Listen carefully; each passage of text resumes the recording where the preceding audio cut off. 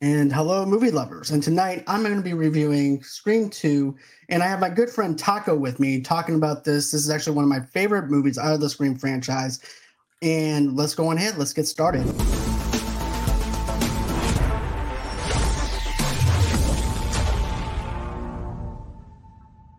Hey, what's going on, Taco? Hi, John. Not much, man. Just I'm really excited to talk about Scream with you. I just randomly watched the first one last week because it popped up on all the streaming sites because it's Right. getting ready for the new one. So it's like, oh, I'm gonna watch the first one, and I had no intentions of going past that.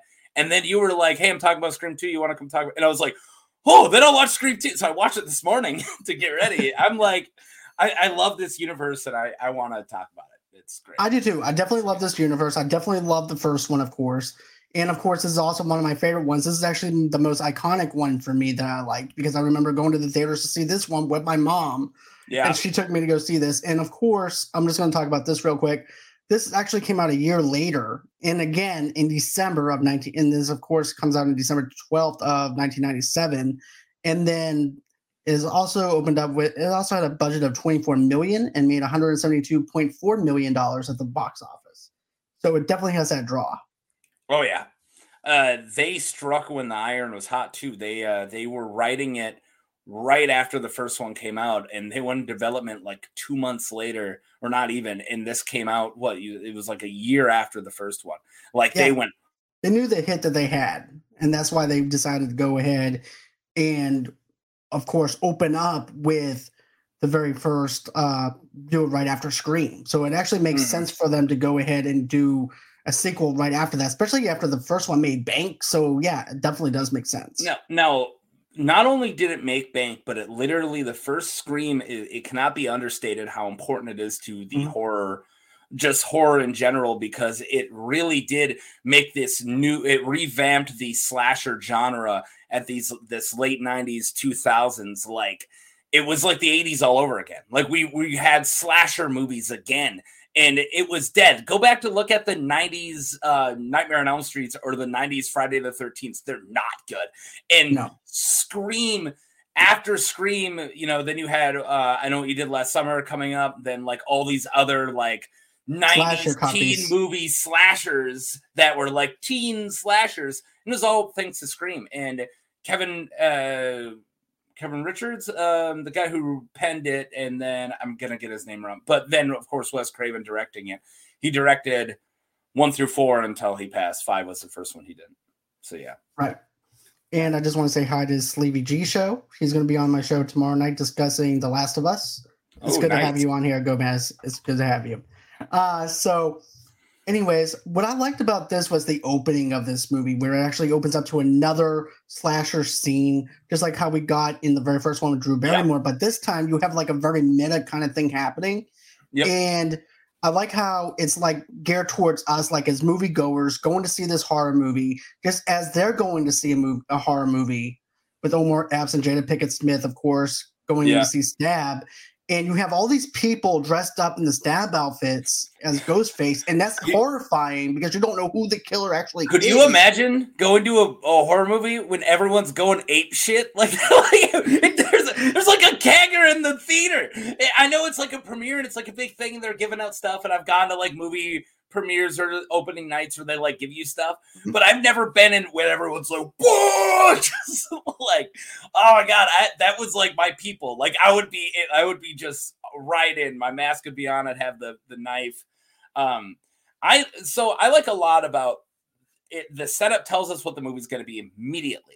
And the first movie was meta commentary on slashers. It's the first time we had slasher victims who have seen slasher movies, right? So the first one, of course, you have Randy Meeks. He's on this one too, but going, everybody's a suspect, and he gives the rules. We know right away that this is going to be a play on sequels immediately. Like, and that's how it feels of now. We're looking at a whole other meta thing, and they can talk about how Stab is a movie. What if Stab had a sequel and it's Scream sequel? Like, it starts off right away like that. And yeah, I love this opening because Jada Pinkett Smith gives his amazing like doesn't want to be there, hates everybody, performance, just a bunch of dumb white people doing dumb white stuff, getting cut up. It's like, yeah, that's what it is. And then whenever the girls over there undressing Tristan, now what's the point of this? Now what's the plot for this now? Tell me why. Why is she getting naked? Shut up. But it's like us as an audience member when somebody else is actually saying that, and we're telling that person in the back row to be quiet. We're trying to watch this movie. So that's something that I really liked about it. And then, of course, Omar Epps goes on ahead, goes to the bathroom. Then next thing you know it, he hears some whispering in the stall, and then he winds up getting his ear stabbed through the bathroom stall. Yeah, through the partition. So I have to say that is my least favorite kill in the entire Scream franchise. Because it doesn't make sense. Scream is pretty, especially the first one, is pretty grounded, right? It is essentially a guy who's losing his mind and is messing with his girlfriend and killing his girlfriend's. Like, all of it could have happened. The first one could have happened. There, maybe the garage door lifting up Rose McGowan was a little goofy in the first one, but seeing your victim through a partition and somehow stabbing through that, take a hunter's knife into a bathroom and stab through a stall. I'll give you $100 if you can do it. Like, there's no way you're doing that. I even mentioned that in my movie trivia part that I did for the 25th anniversary for Scream 2. I said, out of everything in this movie, I did not like that scene. It just didn't make sense for me. I get what they were going for, but that part did not work. I like everything else about it. I like Omar Epps dying there and him taking his mask. Like, it doesn't take anything away, but I just wish he died. Why couldn't he, like, I don't know, lure him into the stall? Maybe it's like, hey, or something. Like, there's a different way that he could do that and kill him in the bathroom instead of like this blind stab through an unstabbable object with a blade this long that somehow becomes this long. Like, I don't want to stick on it for too long, but it is a very goofy. It's one of my least favorite parts of the entire franchise. Right. Another moment in this movie is my other least favorite part, but this is one of them in the entire franchise. Well, I'm just going to say this one last thing, and then we'll move on to the Jada Pinkett Smith kill. Yeah.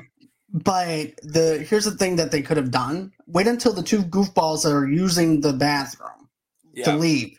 And then whenever he hears the whispering, Omar gets out of the stall and then go ahead. Yeah. And lure him into that stall.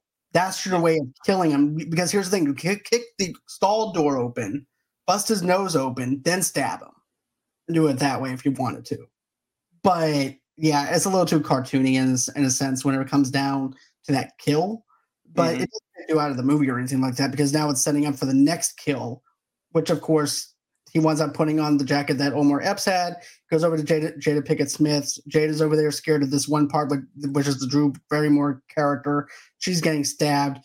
And then that's when she realizes when she has her head on his shoulder, wait, there's something off because there's blood on you. So what's going on? And then, of course, that's when he goes on ahead and stabs her. Yeah. Her scream is probably the best part. And I like how no one knows what's going on. Right, because no one's really knowing what's going on or anything like that because of the... Right. And the killing right in front of everybody is terrifying. Like, you think that you're in a public area, you know, all that. But that, like, blood curdle, she gets up on, like, in front of the screen and that, like, ah! Like, it's like, oh, my God. That's some real Scream Queen stuff there. And, of course, you know, she must have went up on stage uninvited because somebody had their name in her mouth. Okay, I don't need Will Smith to come out here and tell me to keep his name out of his mouth. Yeah, you kept saying her name. I was like, her character's name's Maureen. Just say it. Right. Yeah. Be careful, man. But yeah, I always thought that that part where she actually dies after she gets stabbed over and over again, I thought she was like kind of overacting. No, definitely. No, yeah. I wasn't going. I love it, but it's not realistic. But yeah, I love the scream, but that is a little. Yeah, it is a little overacting. Yeah, she kneels down and then she does like that rock star thing with her back, and I was waiting for Mick Jagger to come out and sing Angie or something whenever I saw that. I mean, was this like her second movie after doing Juice? Like, she's Right. not. She's not But the best, but she feels yeah, the it's a good job. It's a good job. right. Good scream queen moment. And then, yeah, then we get right into. I'm gonna Sydney. tell you that. No, I got this. It flips right to the phone and Sydney picking it up, getting prank called. I told you I watched it this morning. Me too. And then he's like, "Do you know who I am?" And she's like, "Is it Fred Surds?" And he's like, "Oh, damn it! Yeah, what's up, yo? Caller ID." And that's like the old school caller IDs that we used to have. We had one of those. The white, like weird shaped one. Yeah, I had one of those. Me too. My mom had one of those back in the day. But oh my God. The art of prank calling is just dead now. And that bothers me. I miss prank calling. Our kids will never be able to call somebody from the phone book with a dumb name and make fun of them. Ever. Like that art's gone. Because Yellow Pages are gone, and so is caller IDs. Mm-hmm. All you can do is just Google, and even with Google, no. You can't order a pizza to somebody else's house and them not know it was you who did it. That's gone. Yeah. Right. They'll know it was you now. Boo. All right. Anyways, that has nothing to do with anything. So she gets a prank phone call. Now she's in college. Right. And then, of course, this is also where we wind up seeing the film school class. Yeah. And I love this. This is actually my favorite thing is seeing the film school class because they're talking about violence on film, which is very reminiscent today. Mm-hmm. But we also had this conversation even back in the 90s whenever we actually had Columbine and stuff like that, where they were blaming the music for the murders and stuff like that. So, and then also too is, does movies actually emulate violence? And they're having that conversation. I definitely love that. And then you have this one girl that I actually agree with in the class. She's like, no, movies don't emulate violence, doesn't do anything with us. It's just part of entertainment and stuff like that. And it's basically on the person that winds up being the one that's messed up. The 90s went through all mediums. It started with Mortal Kombat, and then like that we had to everyone got in trouble for playing that, and then that's when game ratings happened because it was causing violence. And then Beavis and Butthead was causing violence. And then Marilyn Manson somehow caused Columbine. So the first half of the conversation, which is that half, the movie to the life imitating art half of that conversation, I really like. The all sequels thing, that's just them being meta. And I hate the examples they put out because Mickey waits until like 2 scenes later to bring up Empire. Because Empire Strikes Back is a superior movie. And I don't care. And Randy goes, oh, it's part of a trilogy, doesn't count. No, yeah, it does. It does. In my opinion, it does. That's my favorite Star Wars movie. Yeah. But, and then, of course, my other favorite Randy moment is when he goes, oh, yeah, and what are you going to do? Write your own movie? He goes, yeah, but this time the nerd gets the girl. Yeah. But if you think about it, we'll get into whenever Randy gets killed because there's actually a moment where I'm like, you gave yourself away on who the killer is. And I'll talk about that in a few minutes. Mickey does? Mickey gives himself away? Gives it away? Yeah. Yeah, because, there's this one scene where he goes, oh, yeah, you think you're going to get the girl? Well, guess what? Nerds don't ever get the girl. And so I'm like, oh, you just told off on yourself, buddy. See, I thought that they don't give any real foreshadowing towards Mickey because they really push it towards it being Cotton. And they also lean more towards the boyfriend, too, though. Yeah, but that's like I don't buy that one. Like that's like one of those like that red herring's a little too red, Cotton, I'm like, I don't know, that red herring's just right because Billy is a red herring in number 1 and is the killer. And that's what I like so much about the reveal of Billy because they push it on Billy and it's like, oh, they're making it too obvious. The first suspect can't be the killer. Oh, so maybe it's somebody else. No, it was the first suspect. We made you look at Billy so you don't look at Billy again. I thought that was cool in the first one. So in this one, I assumed that's what they were doing with Cotton. I thought they were like, oh, they're making it too obvious. I'm like, but it's a little too obvious. I think he's going to be the killer, but he isn't. But yeah. But let's see. Then, of course, you also have a bunch of other characters coming back from Woodsboro in this movie, though, too. You actually have Dewey, you have Gale, And I like how Gail now has a new book that she's releasing, of course, about the murders. And her introduction is classy. Like, she just blows in like a hurricane. Like, she just, and no. She's like on her phone, her hips are going, and she's like, here I am. And I'm like, oh, Gail, here she comes. That is everybody. That is Ace Ventura's very own Courtney Cox. There she is. And that's something that I really liked about this part, though, too. It's very reminiscent to the first one, but then you also have a new cameraman in this movie, though, too. And he's very hesitant to even work with her. Now, can I bring up a fun fact I learned? It kind of gives away his ending, if that's okay, right? So yeah, that's fine. He was supposed to die in the original script, and he pitches to Wes. He's like, I have an idea of how my character goes out. Wes is like, I would love to hear this. He's like, in a cab. Like, what? He's like, no, I just go, nope, and I just leave. And he was supposed to die, and then Wes is like, I like it. Like, yeah, why wouldn't you? Like, because the whole time he's complaining, like, I'm gonna die. And then he doesn't die because he just F's out. It's great. I thought that was a perfect way for him to go out, though, because he's always saying, brothers don't ever survive in a horror movie. So it's actually the perfect way of, oh, yeah, well, guess what? You leave, you die. And also, her last cameraman got killed. Like, I would leave, too. Right. And then I also like the part where Sydney winds up slapping her again. Yep.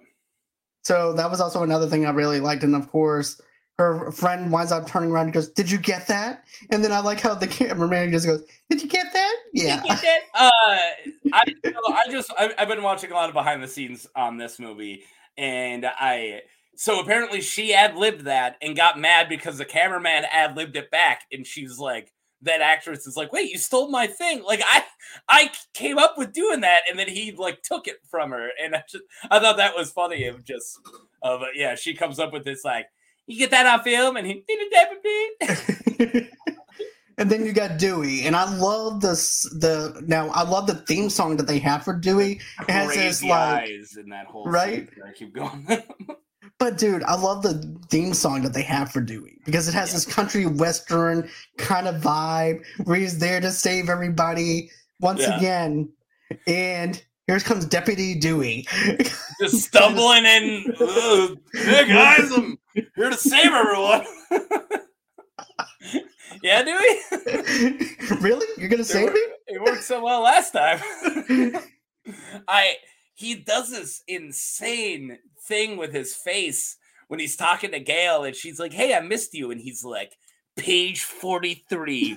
Deputy Dewey oozed with inexperience. And it's like, buddy, like, looks like freaking David Arquette's ready to just slap her. Like, he looks so He must have been mad at her that day while driving to the set. I think they just got married or they just started dating at the beginning of this movie.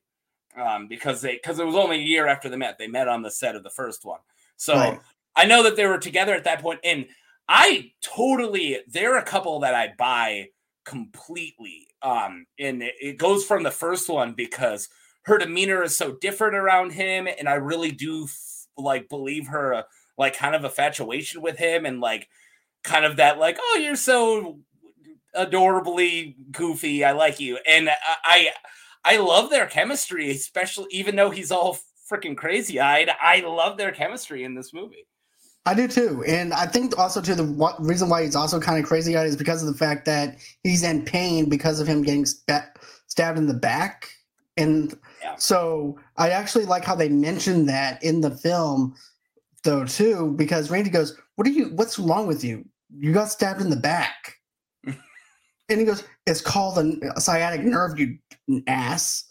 Yeah. He got stabbed in the freaking spine. Like, that mess you up. He's lucky that he only has a limp. Right. Yeah, Randy can only talk crap for so long. His time's numbered. Definitely. Yeah. So does it go right to the sorority party after this? Yeah, we can go to the sorority party. Okay. I mean, unless there's something else. You're the one with the synopsis either in your head or in front of you. So I'm trying to guess the next scene now is what I'm trying to. It's a little game. We can go straight into that though too, because that evening, though, too, Sydney does wind up attend the sorority house party.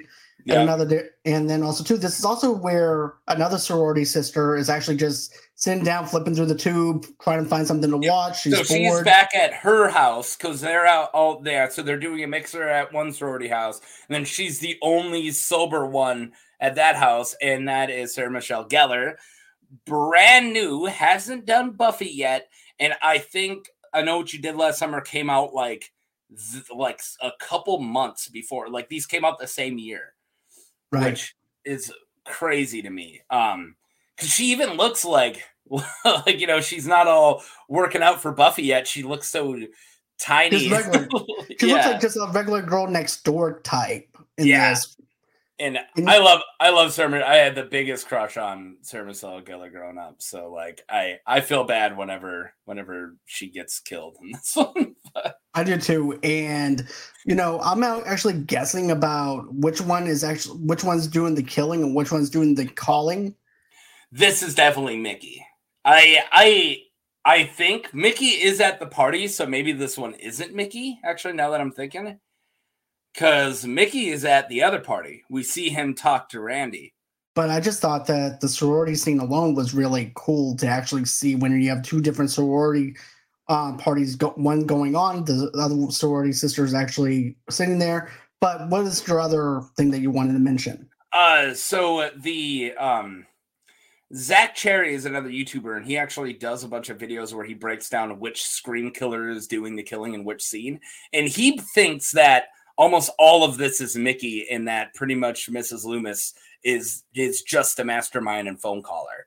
Like, and the only one that she's actually does is later on when it's Gail and Deputy Dewey. She thinks that's the only time it's actually Mrs. Loomis. So Mickey does all the heavy lifting. And I want to state, because I can see that it's an actual issue. We're having a storm where I'm at right now, so that's why my internet keeps popping out. So John's doing a really good job keeping it together for us. Hey, it's not a problem, man. It's not a problem at all. We can't control the weather. It blacks out. I'm like, oh no, is he waiting for me? And I come back and you're still finishing the thought that you had. I'm like, he's a professional. He's got this. It's not my first rodeo, sir. It's not my first. But, right, a fun fact, though, about the sorority house, it's actually the same house that they used in Hocus Pocus. I didn't know that. All right. Wow. Yep. That's cool. Remember when Danny meets with Emily? Yeah. Well, that's actually the same house. If you actually look at the clock on the where the staircase is, that's actually the same house. I had never caught that. All right, so he gives a call. I love it because another girl comes in when he's already like, I'm gonna murder you, Cece. And this other girl comes in like, what's up? He's like, prank phone call, and he's sitting there like, I'm cutting you up, lady. like she could have got saved so easily. She's like, well, this person keeps saying he wants to stab me, but she doesn't say that. She says prank phone call, and then it's like, yeah. And then she goes back inside the house when she could have just went on ahead and leave. I would say, I'm going to go to the party. I'm going to stay sober, but I'm going to go to the party. Like, I would get out of there. I don't know, maybe because I watched horror movies growing up, but if I got anything and I'm home alone and anything creeps me out, all doors are getting locked. I'm calling somebody to make sure that I'm home. Like tell them what's up. Like, I'm way too scaredy compared to her. But yeah, and then of course, Ghostface winds up pushing her out, stabbing her, and then she falls out the window, and she winds up dying. And then you actually have the sorority house and the party that finds out, hey, she fell out the window. Next thing you know, it has that reminiscing of the very first one where it's like, oh, there's a dead body out on the football field. Let's go take a look at it. So now they're basically doing the same thing, except for it's at a sorority house, and then they all take off. And then, of course, this also leaves open range for Sydney. Yep. You glossed over two things I want to say. Okay. One is they have, like, when she's running up the steps away from Ghostface, she has a bicycle on the steps to throw at him. Who brings their bike to the second floor? What? I would get so, if my roommates are like, hey dude, that's your room, that's where your bike goes, you can't put it on the lawn or in the foyer, I'd be like, I'm not, lifting my bike up multiple steps because of you? Like, are you kidding me? Like, I'm not doing that. So I always thought that's so funny because she's like, plant. It's like, oh, there's a plant. And she's like, bike. I'm like, bike? Just happens to be a random bike just sitting there on this. It's a mountain bike on the steps.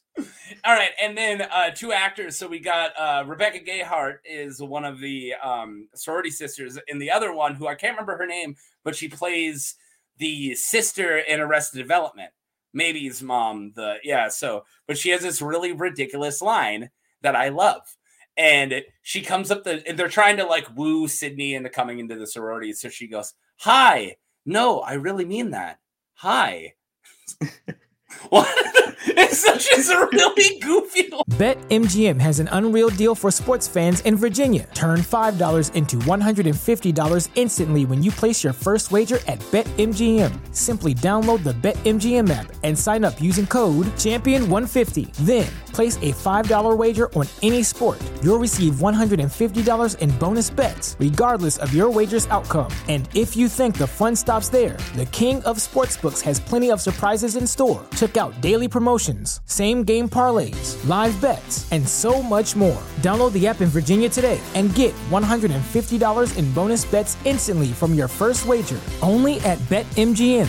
BetMGM and GameSense remind you to play responsibly. See BetMGM.com for terms. 21 plus only. Virginia only. New customer offer. Subject to eligibility requirements. Rewards are non-withdrawable bonus bets that expire in 7 days. Please gamble responsibly. Gambling problem? Call 1-800-GAMBLER. Promotional offer not available in Washington, D.C. And I want to greet everybody like that. Hi. No, I really mean that. Hi. Hi. It's like she doesn't know what to say, so it's like, hi.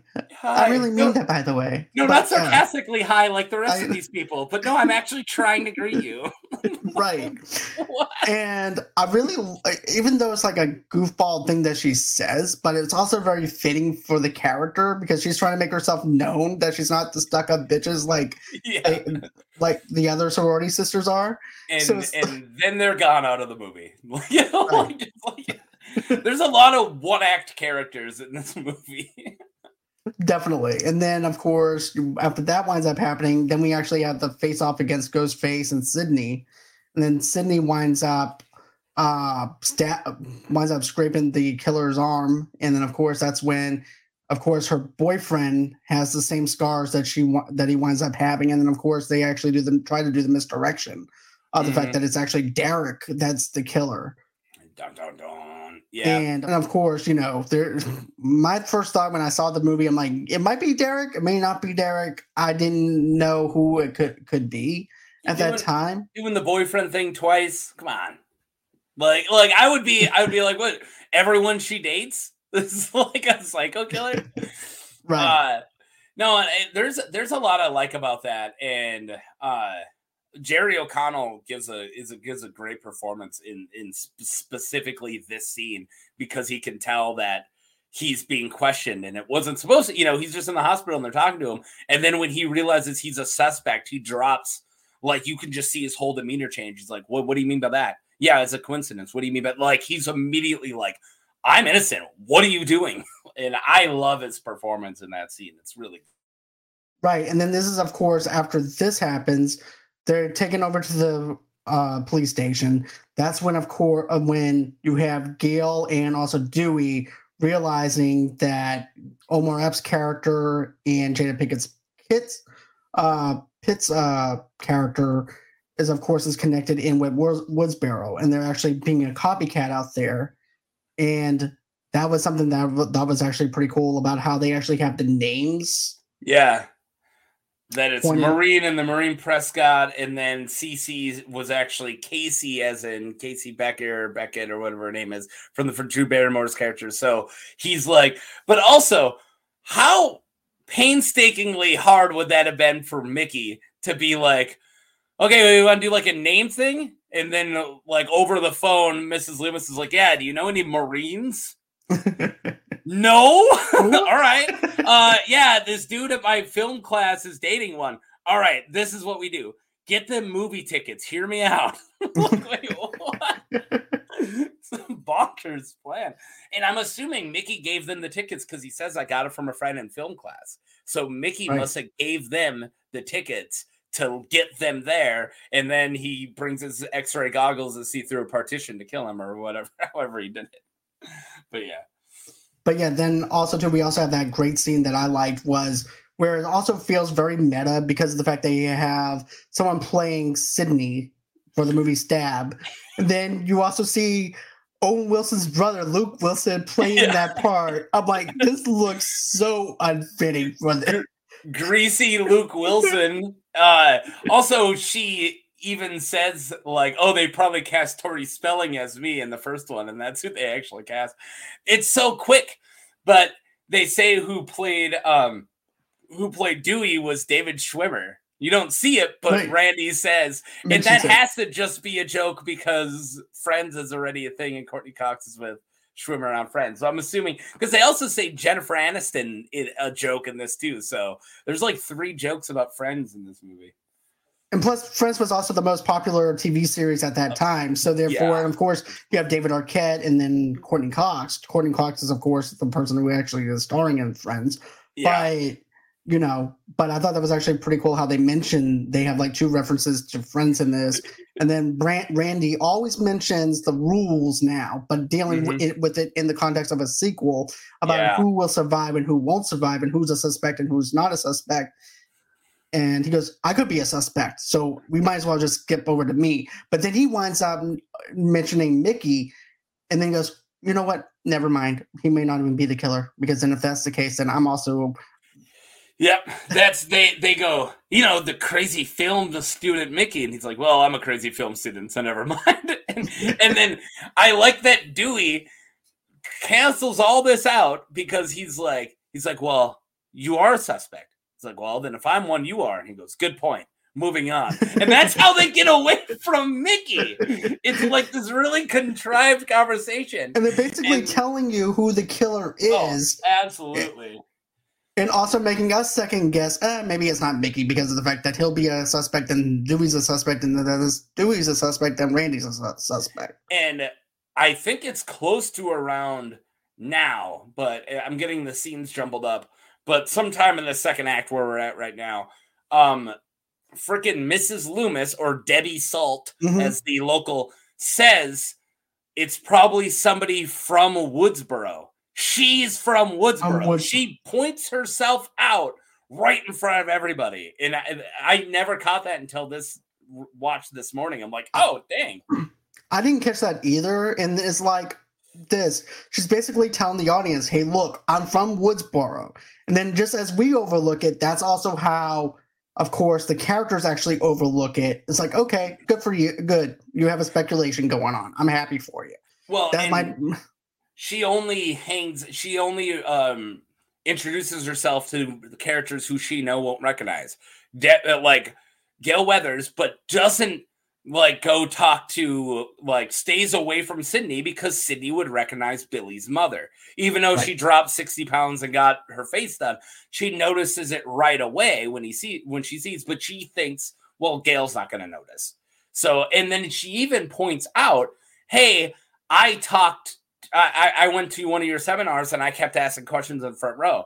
And then Gale goes, oh, that's why I recognize you. So she gives her a fake memory. So then if she's like, why is she recognizable? Oh, because she asked me questions or whatever. Not because she's from Woodsboro. Like, she covers up her tracks in this really cool way. Exactly. And then after that winds up happening, you actually have Randy who gets the call from Ghostface. And of course goes, hey, you're never going to catch me. And he goes, really? So what's up? What you been up to? What's your favorite scary movie? And of course, this is when Dewey says, keep them talking. And he goes, you need to be better than OJ. And Dahmer. And he names off all kinds of different random serial I love that he's like, oh, you're not going to get into the big leagues like Dahmer, serial killer, Bundy, serial killer, OJ. And it's like, OJ's not in that league. OJ, like the most prolific serial killers, and OJ. Like, well, come on, man. And let me tell you why I like this scene, though, is because of the fact that it's like how they do this thing where you're not going to give the killer the power that he has to scare you.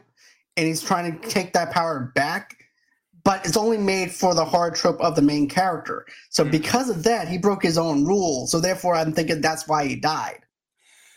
Yeah, that's definitely. Well, he even says, I think he says, like, a legacy character has to go. Like, you can't, like, the fact that he's the last legacy character to go until the fifth one. Like they wait forever to kill another legacy character. You have to kill one in a sequel, or else no one's gonna take it. Like, you can't just kill the new characters. So this is another scene or death I don't like, because it's an off camera, and also his body looks bad. Like, it looks like he just like smothered him in ketchup until he died. Like, I'm sorry, but he just covered in ketchup, and it's Randy. I wish we would have actually saw the instead of just like through the mirror or whatever. Well, even James Kennedy said this. He goes, I wish that my death would have actually been seen rather than being so vague. Yeah. Because I actually have him on a YouTube channel that I follow. And he was talking about it, about how very vague it was. I watched some of his YouTube stuff. I think just when he was talking about Scream. I care way more about Scream than I do of Jamie Kennedy. Same. I'm just there for Randy. That's all I care about. I'm not here for anything else. Yeah. But so anyways, moving on. Then after that winds up happening, of course, Joel gets scared. And he gets scared that he will be targeted. And then, of course, he skips town. And, of course, that's when we talked about the fact that he wanted Wes Craven to have him in a taxi cab and get him killed. How do you want to go out? In a cab. Hey, I'm all for it. Oh, yeah. I love it. Because think of it like this. I mean, it's an easy way to lure somebody out of town and then kill him outside the state lines. So, but he doesn't die, though. He comes back at the end. Right. So, yeah, he makes it. He broke it. He won. This is the most successful slasher character ever. He left in the second act and came back after the third act. He's like, everyone dies in the third act. I'll talk to you guys later. Like I said, you know what? Gail might not be that bad. I think she might need a cameraman since everybody survived. Since some people survived. I heard you guys got the killers. I'm back. Great job. Yeah. He's basically the guy who does the group project and tries to get the credit for it. Comes up with all the ideas, leaves, makes them do all the work, and comes back, and he's like, I did it all. Exactly. But then after that, we get the part where Joel, hoping to spot the killer in the vicinity of the crime scenes, but the killer winds up stabbing them. And then, of course, Dewey and the two officers drive Sidney and Haley to a safe house, but Ghostface intercepts the car and murders them. And in ensuing struggle, Ghostface is knocked unconscious, but recovers. And they crawl over his body, which bothers me. Like, he's right there. Take his mask off. Look, what are you doing? And she has that thought afterwards. She's like, oh, I should go back and make sure he's out. It's like, no, you should have took it off, saw that it was Mickey, and then killed him. For me, seeing that scene again, it creates tension for me because of the fact that, of course, we know that she's going to make it, but it's the whole point of you have to get through this obstacle in order for you to survive, and you're wondering if the killer is going to wind up finding a way to wake up and then kill her. So the suspense part works, but at the same time, you need to remove that mask. Sometimes horror movie rules blip into their heads. Like, they're reaching for the mask, and then they hear, like, you can now remove that. Oh, we can't remove that, guys. Like, horror movie gods stop them, like, cabin in the woods. Right. Yeah. I wanted one more. I love the dead body, the kill of the cop with the metal through his head, and he's all twitching. It's just there's a really good effect of the cop on the hood when he's stabbed through the head and his arms, like, going at it. But, yeah. That was my last thing. That was a good kill, though. That was actually not that we condone killing, but that was a good kill. It's our movies. It's the movies. Right. When I say good kill, I'm saying good effect. Good way it's filmed. It's good filmmaking. Not like I love killing. I can see people listening to this. What the fuck are they talking about? Good kill. Cut it out. Right. Yeah. But anyways, so now we actually have the other thing that winds up happening in the theater. Yeah. And, of course, you have the theater director telling Sydney, hey, look, you need to start acting and stuff like that. But then, of course, this is where we wind up seeing this other scene being played out, because that's already something that I wanted to talk about, was this. So you see the drawn to the music playing in the campus theater. Seeking safety, Sydney finds Derek in the auditorium tied to a cross from earlier hazing ritual. Ghostface survived, revealing himself to be Mickey. Mickey! Yep. Two things I love. Everybody forgets that Timothy Olyphant was a Ghostface. Everybody does. No one remembers that. There's some really great Ghostfaces out there that no one gives any credit for. Timothy Olyphant, a Culkin. Like one of the Culkins was a Ghostface. No one ever talks about this. But the weird fraternity ritual of like he gave his Greek letters to her, and then they like his frat boys tie him up, and that's how he like ends up there. So a weird set of coincidences. But I also love Mickey has the voice changer in The Mask, and it's the first time you ever hear the voice come out of a Ghostface in person. And he's like, oh, that's my partner over there. And he's still saying it through Ghostface. And he takes it out and he takes the voice changer out of the mask. And I was like, that's cool. Like you blink and you miss it. But it's like, that's like the killers are, evolving and getting better at it. Right. And that's something that I liked, was the fact that they actually had the voice changer in the mask versus how it was in the very first movie. Because then now you actually have a way of selling costumes with that voice changer in the mask versus having to sell it separately. But I love that though. And then of course, you wind up seeing Mickey winds up shooting Derek, and then Mickey intends to kill Sydney, allow himself to be arrested so he can be blamed, so he can blame violence in movies for the murder at his trial. But also too, while that's going on, you also have the confrontation between another Ghostface and David Arquette's character with Gale and Dewey. Mm-hmm. And I love the soundproof idea of it being so muted to the point where you can't hear anything. And that's the most horrifying thing, because basically Gale is trying to warn Dewey that that Ghostface is behind him. And at that point, I'm like, I thought he was a goner. Whenever I remember seeing it in the theater, I'm like, did they kill Dewey? Because he's also a legendary character. Yeah. And I think he was in the scripts for both of these supposed to die, but they kept not. In the first one, they filmed it two ways. They filmed one way where Dewey goes out and there's a cloth over his head, and then that was how it was originally written. And then Wes Craven goes, oh, why don't we do one with you alive just in case? And he ended up going with it. So he wasn't even supposed to survive the first movie. They changed that in editing. How crazy is that? So this one, I think maybe at one there was all kinds of scripts for this one because the scripts kept leaking. So I think he was supposed to die in some endings and supposed to live in other ones. Right, because I remember when I did the trivia, they said that they actually did several different scripts for it. Yeah, so, her roommate, was it Hallie?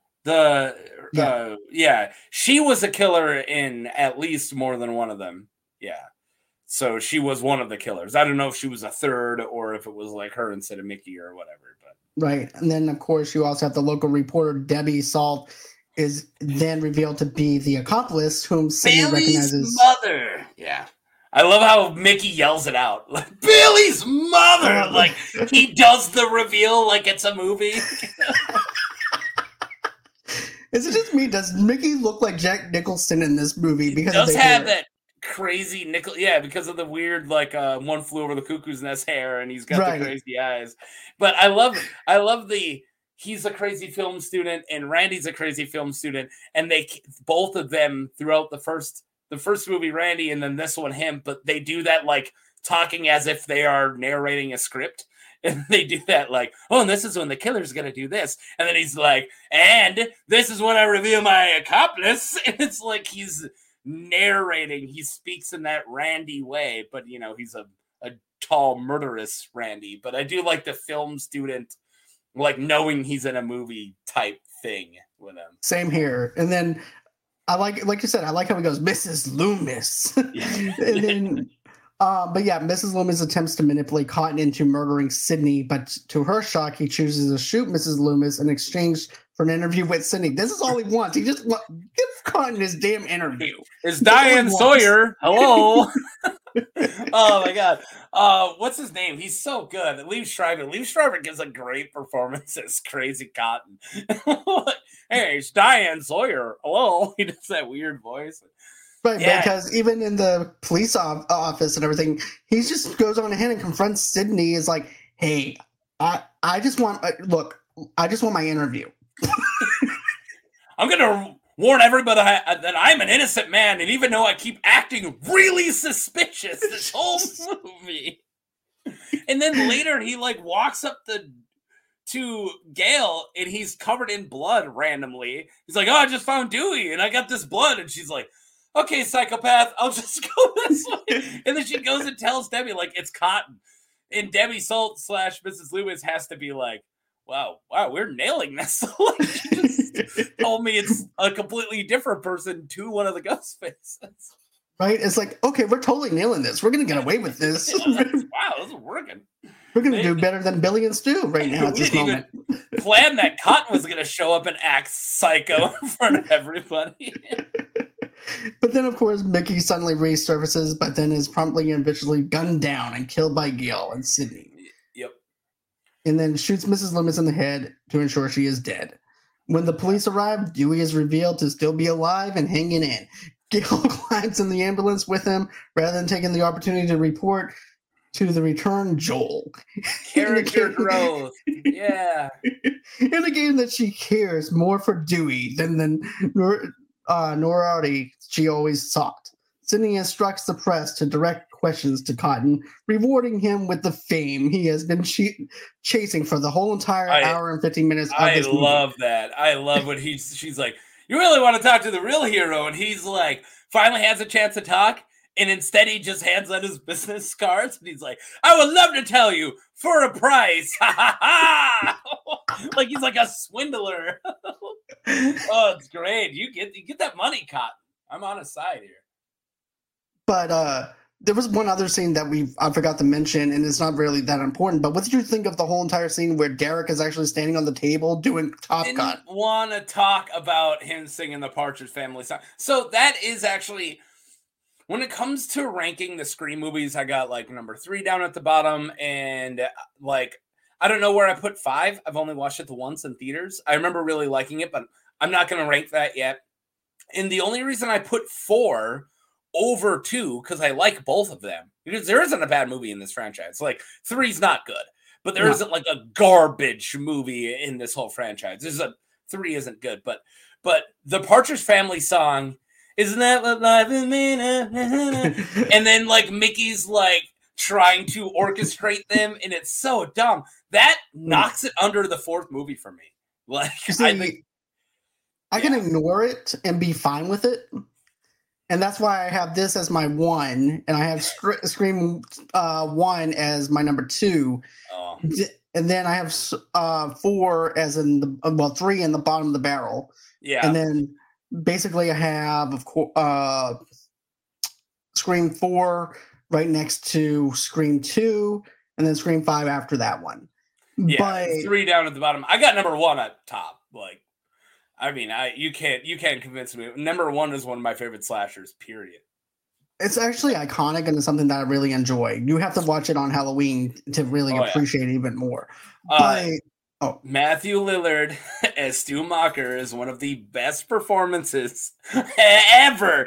It's so over the top, and he spits and yells his way throughout the whole movie. Leave her alone! Like it's so damn good that movie. Like honestly, freaking Matthew Lillard pushes that up. He pushes the envelope. Oh yeah, this. So good. Yeah. So anyways, that's Scream 1. Let's get back to so Scream 2. But here's the thing with me though, it's going to be interesting on how I rewatch the 4th Scream movie, because that was the one I really didn't care for. Mm-hmm. So maybe my viewing might actually be different than when I saw it last time. So that's why I like doing these rewatches, because of the fact that I know I'm not going to like 3, because it's like Batman and Robin for me in a sense. But I don't think it's that bad, but No, it definitely not as bad, but it's like Batman Forever. It's getting there. It's Right. starting to go. Ooh, what are we doing here, guys? Right. You're starting to get there. But yeah, all in all, this movie's a lot of fun to watch. This is actually one of those ones that I have to go back and watch over and over again, just like the first Scream movie. It just happens to be one of my favorite ones. Yeah, well, and I got nothing against people. Right. Actually, Marie Wilson thinks the third one's her favorite, so I'm not gonna tell you you're wrong for thinking the second. Right. Second one's great. I can't get over the Partridge Family thing, and that's kind of it. But besides that, it's a really solid sequel, and I really enjoy this movie, and I like the Ghost Faces. They're probably my second favorite Ghost Faces too. So yeah. Exactly. So that's going to be it as far as the review goes. But I know you have a lot of stuff going on your channel. So what do you have going on as far as your shows go? Well, on this Thursday, I'm actually doing the Geek Gauntlet, which is something I do about every other month. So I'm having a bunch of people, full panel, 8 people. A lot of people from the Benverse, actually. We got Don Tucker from Multiverse of Geekdom, and then Soda from Schmoes of the North, and a bunch of people. And we run a 16-character tournament that I have written that's geek people, and it goes all the way down. You know, I got like Terminator versus Inspector Gadget. Or no, sorry, RoboCop versus Inspector Gadget. And then I got like a bunch of different characters until you get to just one. So we have that on Thursday. And besides that, I got a lot of Star Wars lore coming out. So an evil Jedi or an evil Hutt Jedi lore video I got coming up, and a bunch of other stuff of just digging into Star Wars lore. So, nice. Something to talk about is the name of my channel, by the way. Okay. So you can actually find the links to his to Taco's YouTube channel in the links below. So there you go, guys. Full lineups. Go ahead and check out Taco's show. And I just have to say, Taco puts on an awesome show. He has, and if you want to know Game of Thrones lore, check out. He's your guy to go to. Got a lot of those. Spent a lot of hours talking about that on my channel. All right. Well, guys, that's going to be it for tonight. Always until next time. Bye-bye.